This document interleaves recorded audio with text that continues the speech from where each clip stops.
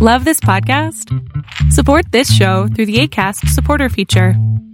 It's up to you how much you give, and there's no regular commitment. Just click the link in the show description to support now.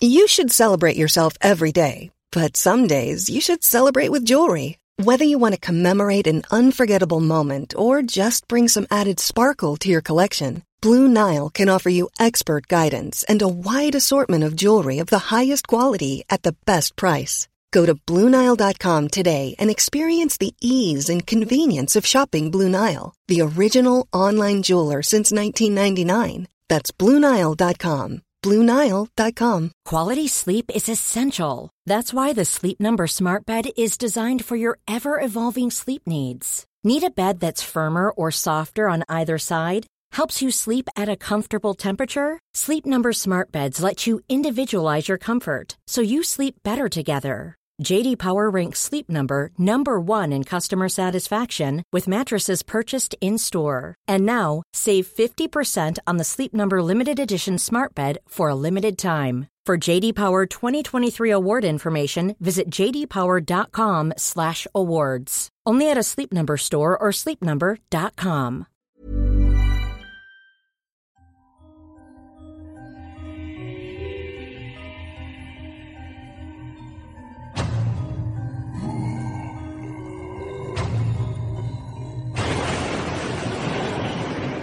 Welcome to Tales to Terrify. Welcome to Tales to Terrify, part of the District of Wonders network, featuring Starship Sofa, Crime City Central, and Protecting Project Pulp. Everyone has a story in the District of Wonders. Come and find yours. Well, good evening, children of the night.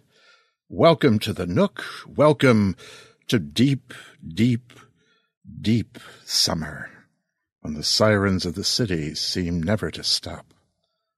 Welcome. Welcome to Tales to Terrify. Come in. Nice, yes. The air. We've got goodies. We've got drink. And, I don't think the cheese is that far past expiration date. Some cheeses, they're meant to look like that.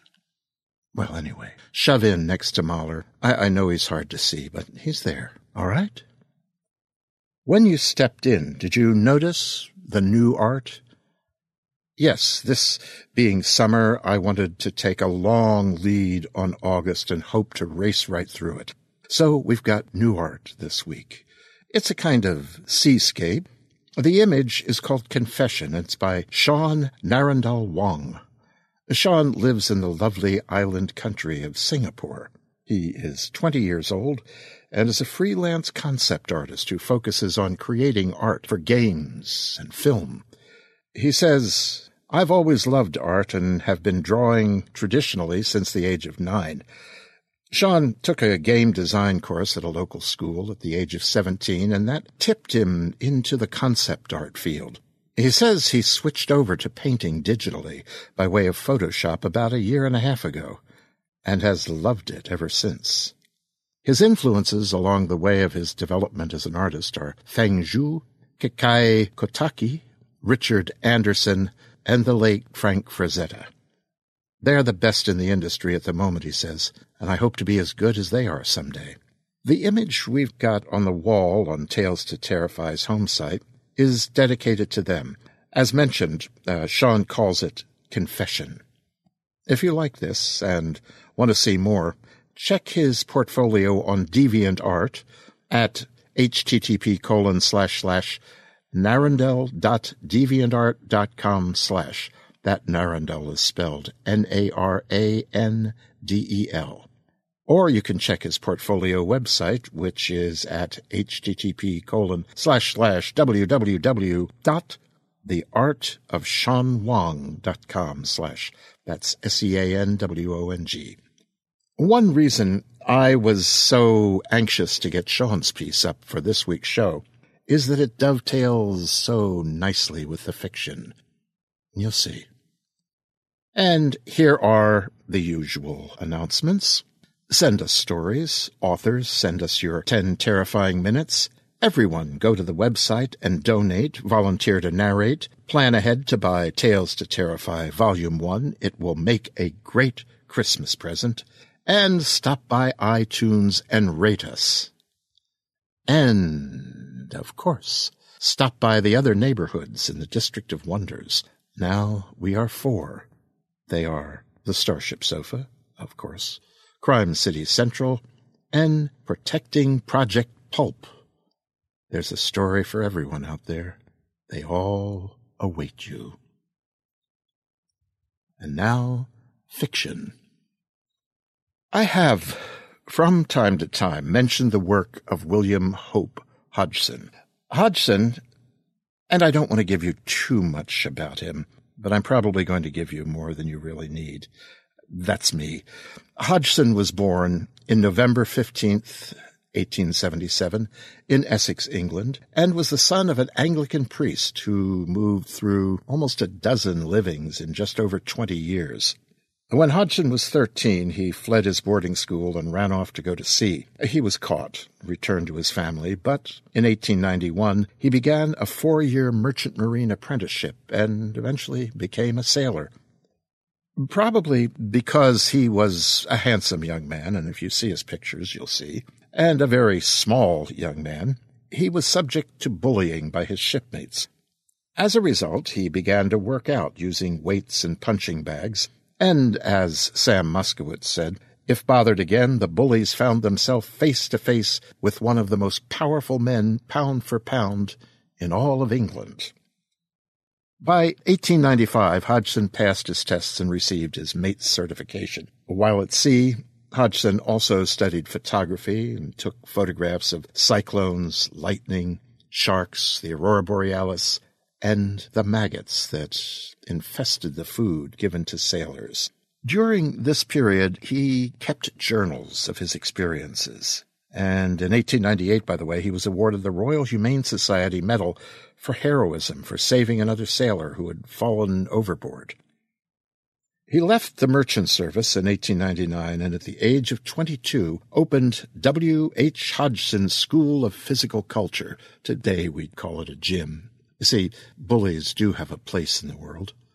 He became one of the best-known bodybuilders in England, but unlike Arnold Schwarzenegger, he was still not making a decent living at it and closed the place and began to write. Articles on physical culture at first, but when the market for such things proved rather limited, he was prompted by reading the works of Poe, Wells, Verne, Conan Doyle, and others, and turned his attention to fiction. His first published works were The Goddess of Death in the Royal Magazine in 1904, and A Tropical Horror soon thereafter. Pertinent to our interests here, he wrote poetry, almost none of which was published during his lifetime, except that it served as introductory passages or internal portions of stories and novels. Some of his poetry never saw print, in fact, until 2005, I believe it was. He also wrote tales of the dark, the terrible, many of which are set at sea, many of which featured cyclones, lightning, sharks, the aurora borealis, the maggots that infested the food given to sailors, and many other things that appeared in his journals. Listen, I would go on, but if I did, I would gloss over details, or I would get things wrong and would irritate those people out there for whom the life and work of William Hope Hodgson has something about it of mingled faith and fervor. I do recommend you read about him because he is a fascinating man and an excellent writer. He's well worth your time. Much of his work, by the way, is available on Amazon Kindle, either for free or at very low cost. So, as Marty DeBurgi says, enough of my yakking. Here, for your delight, is one of William Hope Hodgson's chilliest sea tales.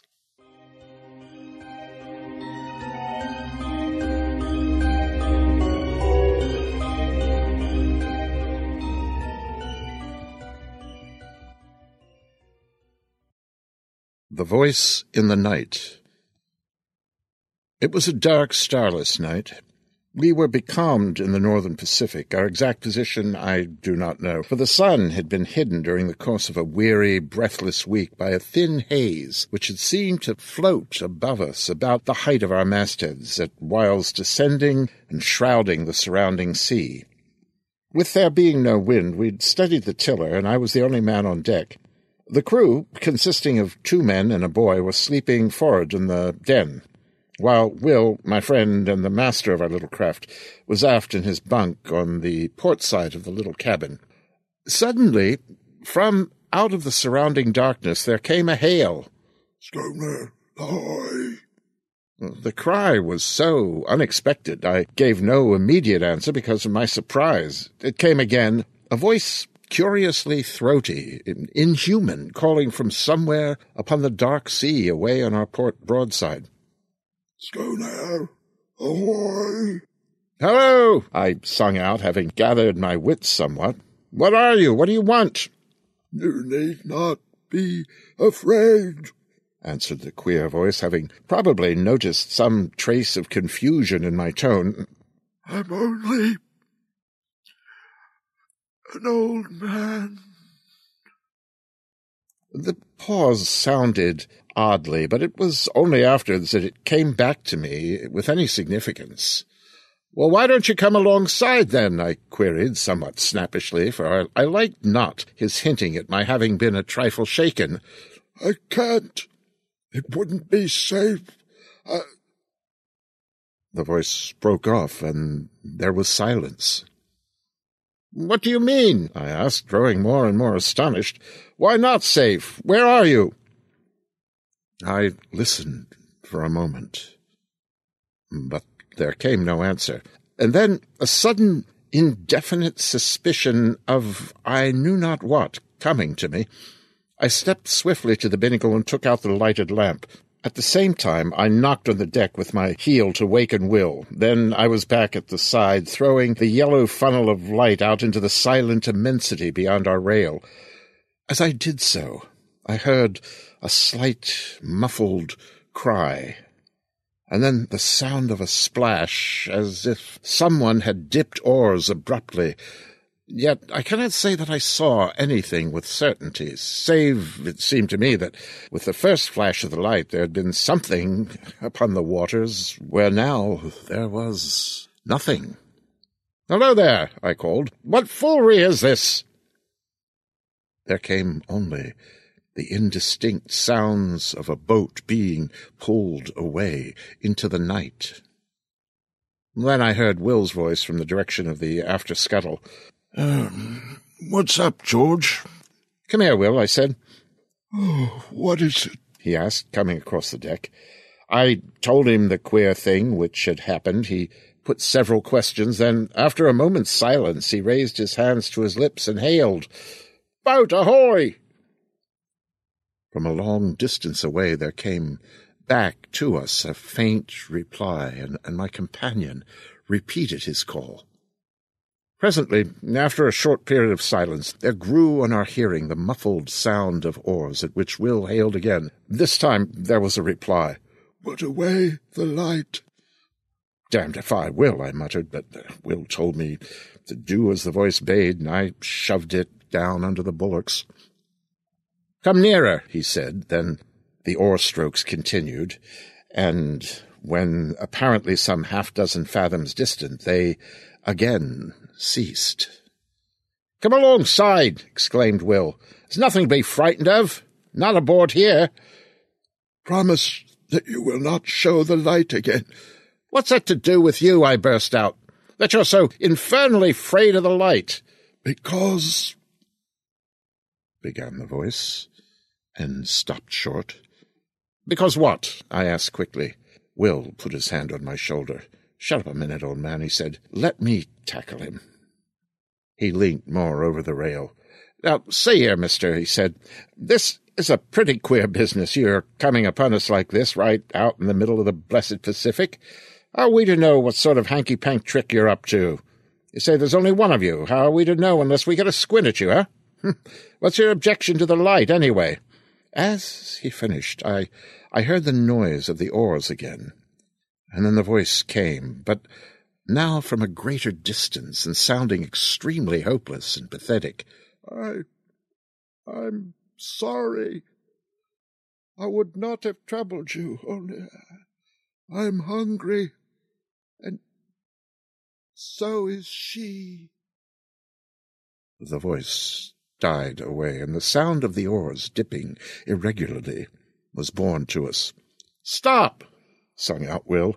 "I don't want to drive you away. Come back. We'll keep the light hidden if you don't like it." He turned to me.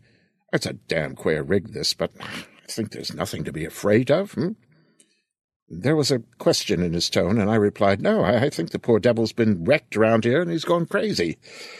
The sound of the oars drew nearer. "Shove that lamp back in the binnacle," said Will. And then he leaned over the rail and listened. I replaced the lamp and came back to his side. The dipping of the oars ceased some dozen yards distant. "Won't you come alongside now?" asked Will in an even voice. "I have had the lamp put back in the binnacle." I cannot," replied the voice. I dare not come nearer. I dare not even pay you for the provisions." "Well, that's all right," said Will, hesitated. "You're welcome to as much grub as you can take." Again he hesitated. "You are very good," exclaimed the voice. "May God, who understands everything, reward you." It broke off huskily. The lady," said Will abruptly, "is she—" "I have left her behind upon the island," came the voice. What island?" I cut in. "I know not its name," returned the voice. "I would to God—" It began and checked itself as suddenly. "Oh, could we not send a boat for her?" asked Will at this point. "No," said the voice with extraordinary emphasis. "My God, no!" There was a moment's pause, then it added in a tone which seemed a merited reproach. "It was because of our want I ventured, because her agony tortured me." "I am a forgetful brute," exclaimed Will. "Just a minute, whoever you are, and I will bring you up something at once." In a couple of minutes he was back again, and his arms were full of various edibles. He paused at the rail. "Can't you come alongside for them?" he asked. "No, I dare not," replied the voice, and it seemed to me that in its tones I detected a note of stifled craving, as though the owner hushed a mortal desire. It came to me then, in a flash, that the poor old creature out there in the darkness was suffering for actual need of that which Will held in his arms, and yet, because of some unintelligible dread, refraining from dashing to the side of our little schooner and receiving it. And with the lightning-like conviction there came the knowledge that the invisible was not mad, but sanely facing some intolerable horror. "Damn it, Will," I said, full of many feelings over which predominated a vast sympathy.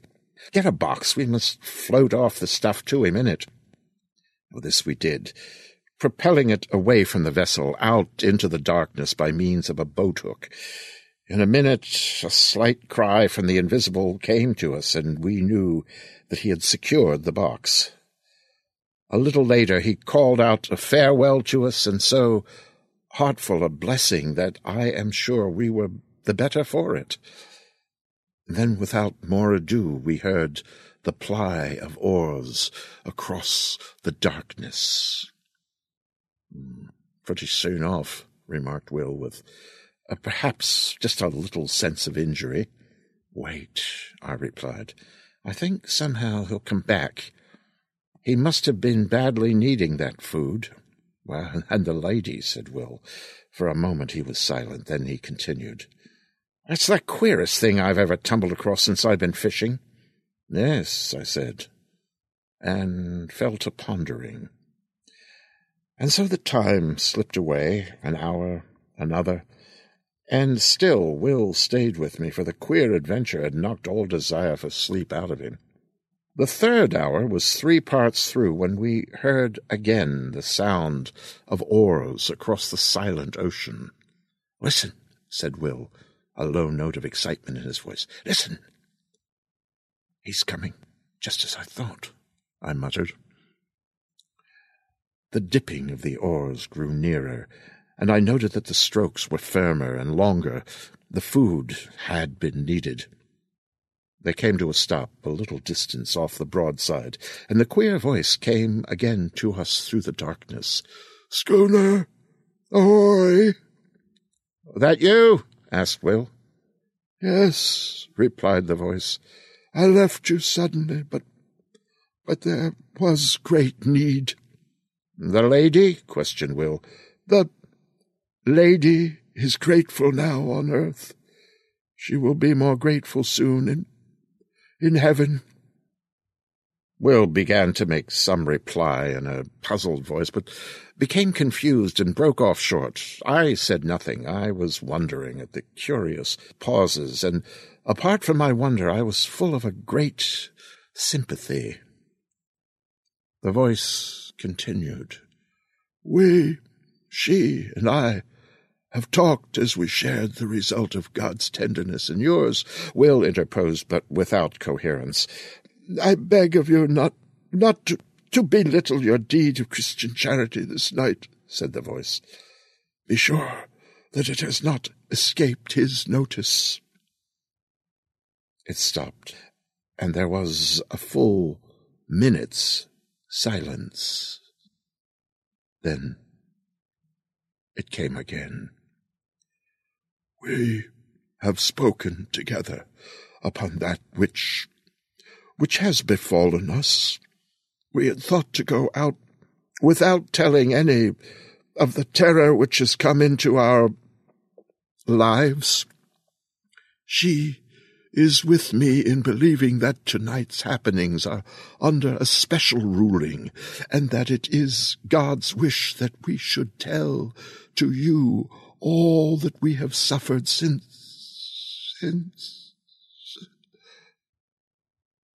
"Yes," said Will softly. "Since the sinking of the Albatross." "Ah," I exclaimed involuntarily. "She left Newcastle for Frisco some 6 months ago. Hasn't been heard of since." "Yes," answered the voice. "But some few degrees to the north of the line she was caught in a terrible storm, dismasted. When day came, it was found that she was leaking badly, and presently, it falling to a calm, the sailors took to the boats, leaving a young lady, my fiancée, and myself upon the wreck. We were below gathering together a few of our belongings when they left. They were entirely callous through fear, and when we came up upon the deck, we saw them only as small shapes afar off upon the horizon. Yet we did not despair, but set to work. We constructed a small raft. Upon this we put such few matters as it would hold, including a quantity of water and some ship's biscuit. Then the vessel being very deep in the water, we got ourselves onto the raft and pushed off. It was later when I observed that we seemed to be in the way of some tide or current which bore us from the ship at an angle, so that the course of 3 hours by my watch her hull became invisible to our sight, her broken masts remaining in view for somewhat longer a period. Then, toward evening, it grew misty, and so through the night. The next day we were still encompassed by the mist, the weather remaining quiet. For 4 days we drifted through this strange haze, until, on the evening of the 4th day, there grew upon our ears the murmur of breakers at a distance. Gradually it became plainer, and somewhat after midnight it appeared to sound upon either hand at no very great space. The raft was raised upon a swell several times, and then we were in smooth water, and the noise of the breakers was behind. When the morning came, we found that we were in a sort of great lagoon, but of this we noticed little at the time, for close before us, through the enshrouding mist, loomed the hull of a large sailing vessel. With one accord we fell upon our knees and thanked God, for we thought that here was an end to our perils. We had much to learn. The raft drew near to the ship, and we shouted on them to take us aboard, but none answered. Presently the raft touched against the side of the vessel, and seeing a rope hanging downwards, I seized it and began to climb. Yet I had much ado to make my way up because of a kind of grey, lichenous fungus which had seized upon the rope and which blotched the side of the ship lividly. I reached the rail and clambered over it onto the deck. Here I saw that the decks were covered in great patches with grey masses, some of them rising into nodules several feet in height. But at the time I thought... When you're ready to pop the question, the last thing you want to do is second-guess the ring. At BlueNile.com, you can design a one-of-a-kind ring with the ease and convenience of shopping online. Choose your diamond and setting. When you find the one, you'll get it delivered right to your door. Go to BlueNile.com and use promo code LISTEN to get $50 off your purchase of $500 or more. That's code LISTEN at BlueNile.com for $50 off your purchase. BlueNile.com, code LISTEN. Quality sleep is essential. That's why the Sleep Number Smart Bed is designed for your ever-evolving sleep needs. Need a bed that's firmer or softer on either side? Helps you sleep at a comfortable temperature? Sleep Number Smart Beds let you individualize your comfort, so you sleep better together. J.D. Power ranks Sleep Number number 1 in customer satisfaction with mattresses purchased in-store. And now, save 50% on the Sleep Number Limited Edition Smart Bed for a limited time. For J.D. Power 2023 award information, visit jdpower.com/awards. Only at a Sleep Number store or sleepnumber.com. Hiring for your small business? If you're not looking for professionals on LinkedIn, you're looking in the wrong place. That's like looking for your car keys in a fish tank. LinkedIn helps you hire professionals you can't find anywhere else, even those who aren't actively searching for a new job but might be open to the perfect role. In a given month, over 70% of LinkedIn users don't even visit other leading job sites. So start looking in the right place. With LinkedIn, you can hire professionals like a professional. Post your free job on linkedin.com/people today. Less of this matter than of the possibility of there being people aboard the ship. I shouted, but none answered. Then I went to the door below the poop deck. I opened it and peered in. There was a great smell of staleness, so that I knew in a moment that nothing living was within. And with the knowledge I shut the door quickly, for I felt suddenly lonely. I went back to the side where I had scrambled up. My sweetheart was still sitting quietly upon the raft. Seeing me look down, she called up to know whether there were any aboard the ship. I replied that the vessel had the appearance of having been long deserted, but that if she would wait a little I would see whether there was anything in the shape of a ladder by which she could ascend to the deck, and then we would make a search through the vessel together. A little later, on the opposite side of the decks, I found a rope side ladder. This I carried across, and a minute afterwards she was beside me. Together we explored the cabins and apartments in the after part of the ship, but nowhere was there any sign of life. Here and there, within the cabins themselves, we came across odd patches of that queer fungus. But this, as my sweetheart said, could be cleansed away. In the end, having assured ourselves that the after portion of the vessel was empty, we picked our way to the bows between the ugly grey nodules of that strange growth. And here we made a further search, which told us that there was indeed none aboard but ourselves. This being now beyond any doubt, we returned to the stern of the ship and proceeded to make ourselves as comfortable as possible. Together we cleared out and cleaned 2 of the cabins, and after that I made examination whether there was anything edible in the ship. This I soon found was so, and thanked God in my heart for his goodness. In addition to this, I discovered the whereabouts of the freshwater pump, and having fixed it, I found the water drinkable, though somewhat unpleasant to the taste. For several days we stayed aboard the ship without attempting to get to the shore.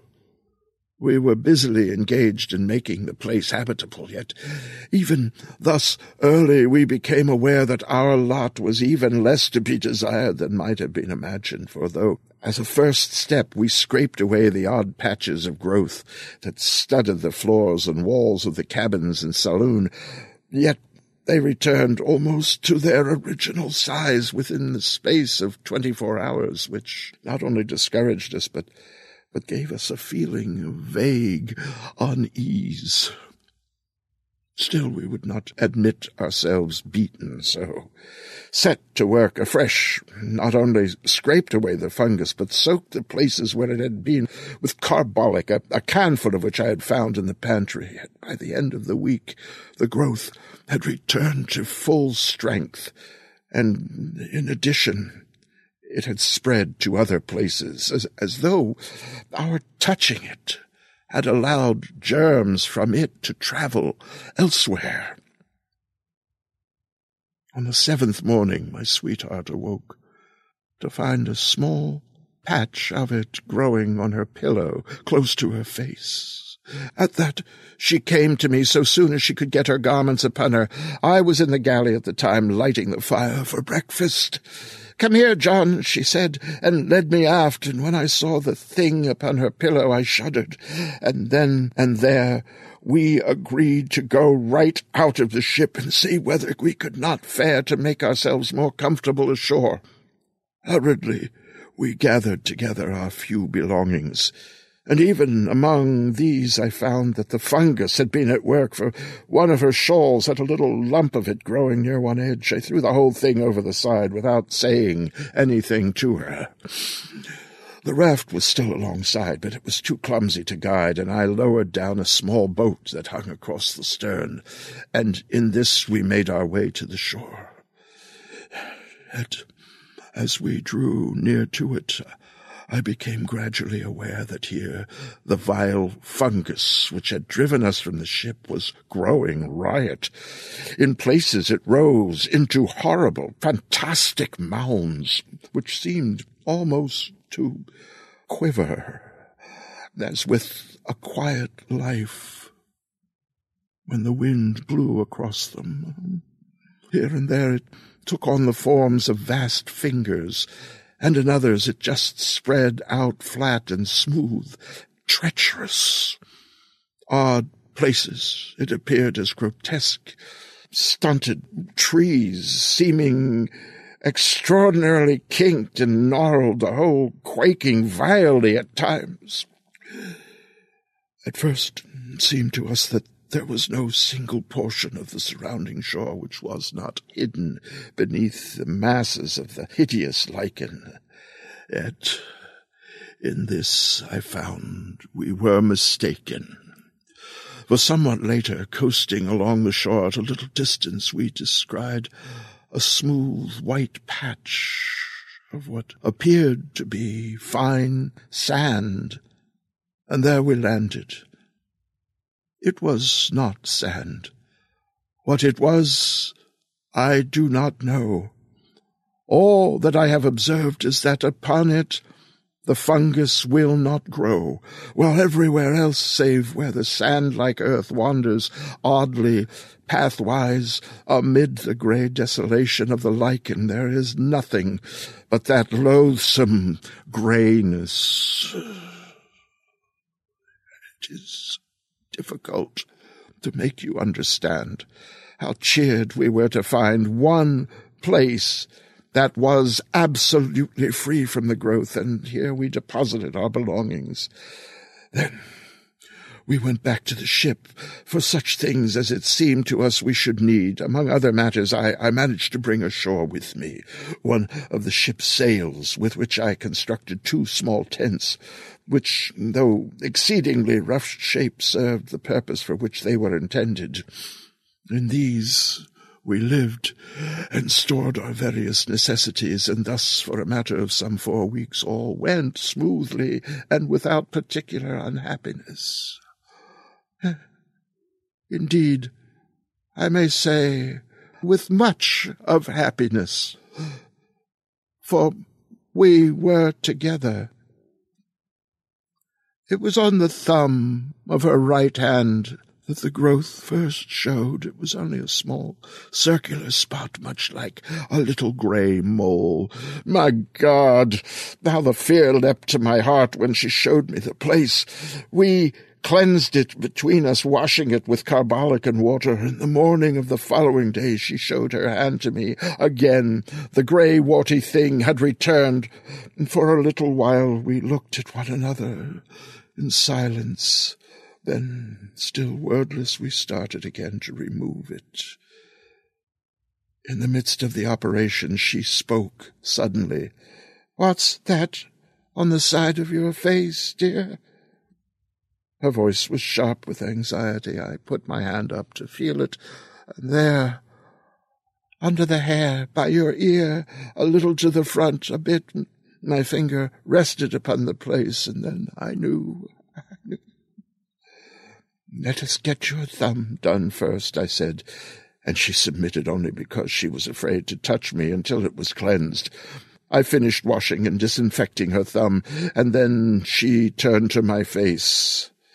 After it was finished, we sat together and talked a while of many things, for there had come into our lives sudden, very terrible thoughts. We were all at once afraid of something worse than death. We spoke of loading the boat with provisions and water, and making our way out on the sea. Yet we were helpless for many causes, and the growth had attacked us already. We decided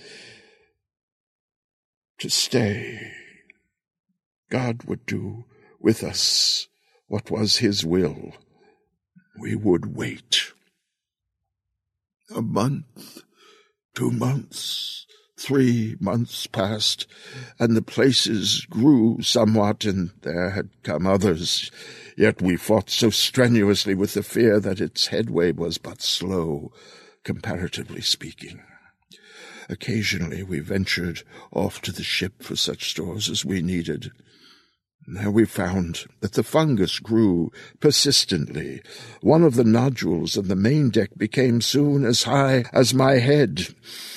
We had now given up all thought or hope of leaving the island. We had realized that it would be unallowable to go among healthy humans with the things from which we were suffering. With this determination and knowledge in our minds, we knew that we should have to husband our food and our water, for we did not know at the time but that we should possibly live for many years. This reminds me that I have told you that I am an old man, judged by the years. This is not so. But he broke off, then continued somewhat abruptly. As I was saying, we knew that we should have to use care in the matter of food, but we had no idea then how little food there was left of which to take care. It was a week later that I made the discovery that all the other bread tanks, which I had supposed were full, were empty, and that beyond odd tins of vegetables and meat and some other matters, we had nothing on which to depend but the bread in the tank which I had already opened. After learning this, I bestirred myself to do what I could and set to work at fishing in the lagoon, but with no success. At this I was somewhat inclined to feel desperate, until the thought came to me to try outside the lagoon in the open sea. Here at times I caught odd fish, but so infrequently that they proved of but little help in keeping us from the hunger which threatened. It seemed to me that our deaths were likely to come by hunger, and not by the growth of the thing which had seized upon our bodies. We were in this state of mind when the 4th month wore out, when I made a very horrible discovery. One morning, a little before midday, I came off from the ship with a portion of the biscuits which were left. In the mouth of her tent, I saw my sweetheart sitting, eating something. "What is it, my dear?" I called out as I leapt ashore, yet on hearing my voice she seemed confused, turning slyly through something toward the edge of the little clearing, and it fell short in a vague suspicion having arisen within me. I walked across and picked it up. It was a piece of the grey fungus. As I went to her, with it in my hand, she turned deadly pale, then rose red. I felt strangely dazed and frightened. My dear, I said, and could say no more, yet at words she broke down and cried bitterly. Gradually, as she calmed, I got from her the news that she had tried it the preceding day and liked it. I got her to promise on her knees not to touch it again, however great our hunger. After she had promised, she told me that the desire for it had come suddenly, and that until the moment of desire she had experienced nothing towards it but the most extreme repulsion. Later in the day, feeling strangely restless and much shaken with the thing which I had discovered, I made my way along one of the twisted paths formed by the white sand-like substance which led out among the fungoid growth. I had once before ventured along there, but not to any great distance. This time, being involved in perplexing thought, I went much further than hitherto. Suddenly, I was called to myself by a queer hoarse sound on my left. Turning quickly, I saw that there was movement among an extraordinarily shaped mass of fungus close to my elbow. It was swaying uneasily, as though it possessed life of its own. Abruptly, as I stared, the thought came to me that the thing had a grotesque resemblance to the figure of a distorted human creature. Even as the fancy flashed into my brain, there was a slight sickening noise of tearing, and I saw that one of the branch-like arms was detaching itself from the surrounding grey masses and coming toward me. The head of the thing, a shapeless grey ball, inclined in my direction. I stood stupidly, and the vile arm brushed across my face. I gave out a frightened cry and ran back a few paces. There was a sweetish taste upon my lips where the thing had touched me. I licked them and was immediately filled with an inhuman desire. I turned and seized a mass of the fungus, then more and more. I was insatiable. In the midst of devouring, the remembrance of the morning's discovery swept into my mazed brain. It was sent by God. I dashed the fragment I held to the ground, then, utterly wretched and feeling a dreadful guiltiness, I made my way back to the little encampment. I think she knew by some marvelous intuition which love must have given. So soon as she set eyes on me, her quiet sympathy made it easier for me, and I told her of my sudden weakness, yet omitted to mention the extraordinary thing which had gone before. I desired to spare her all unnecessary terror.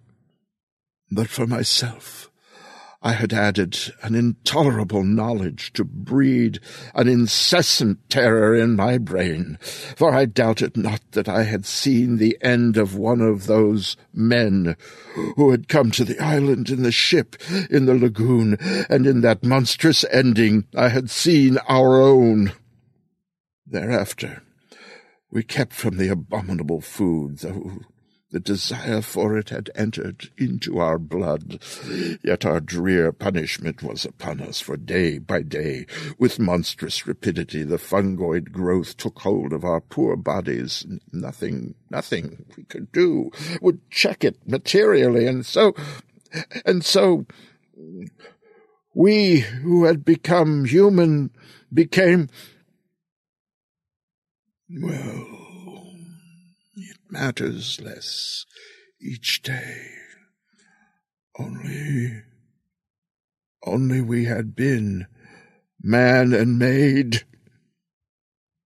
And day by day, the fight is more dreadful to withstand, the hunger lust for the terrible lichen. A week ago, we ate the last of the biscuit, and since that time I have caught 3 fish. I was out here fishing tonight when your schooner drifted upon me out of the mist. I hailed you. You know the rest, and may God, out of his great heart, bless you for your goodness to a couple of poor outcast souls. There was the dip of an oar, another. Then the voice came again, and for the last time sounding through the slight surrounding mist, ghostly and mournful, God bless you. Goodbye. Goodbye, we shouted together, hoarsely, our hearts full of many emotions. I glanced about me. I became aware that the dawn was upon us. The sun flung a stray beam across the hidden sea, pierced the mist dully, and lit up the receding boat with a gloomy fire. Indistinctly I saw something nodding between the oars. I thought of a sponge, a great grey nodding sponge. The oars continued to ply. They were grey, as was the boat, and my eyes searched a moment vainly for the conjunction of hand and oar. My gaze flashed back to the head. It nodded forward as the oars went backward for the stroke. Then the oars were dipped, the boat shot out of the patch of light, and the thing went nodding into the mist.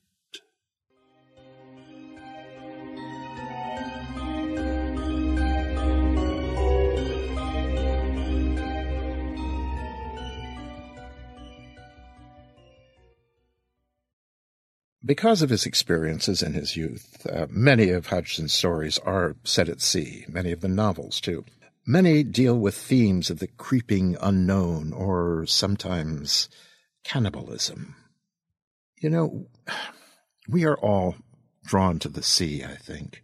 I'm a kid from the East Coast of the United States, and every summer we headed toward the sea, and I would always be awed by the size and the depth of what I could see out there, or what I couldn't see. Like the sky, it seemed to be without a limit. It held vast mysteries, embraced distant continents, islands unknown, depths unexplored. It contained vast creatures, I knew it, creatures of unknown shape and imposing abilities.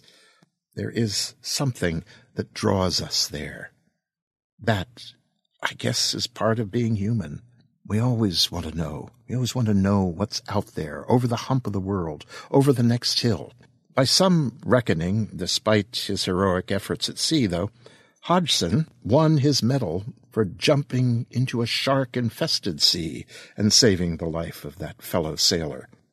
And despite that, Hodgson is thought to have feared the water and left it because of that fear. But Fear is what horror is about. In writing out his terrors, he returned to them, faced them. In this week's story, we can see the fungus on that unnamed island as an analog for the very human terrors of disease. Hodgson's father, for example, left his family destitute when he succumbed to throat cancer. Well, so too with us. In reading horror, we simply face our terrors. I discovered Hodgson not too long after I discovered H.P. Lovecraft, and I am still discovering him. I hope you'll join me. And that is this week's show. And I want to take a moment here to thank some people. Mahler, the ink-black cat of the Nook, of course, but also let me thank a lot of people who are off in the dark, pulling the strings, helping to get these tales to you in the night. All our writers, of course, those alive and those dead. And the readers. Without them, no, we have no show.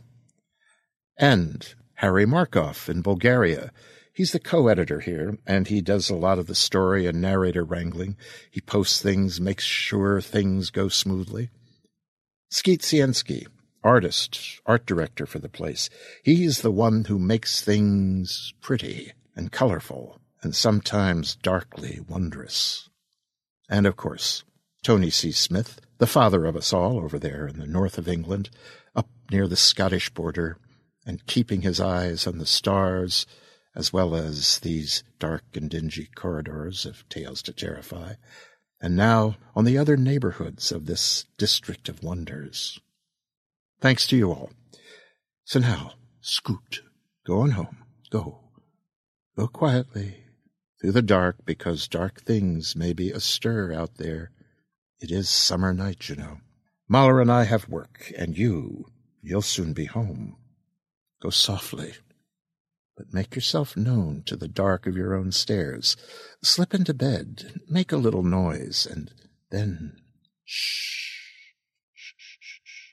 Listen. Listen to the floor where something may rustle. Listen to the walls where things may clamor. Listen, above all, to your ceiling where things may peek down upon you. But by then, of course, you'll be asleep and be in the midst of very pleasant dreams.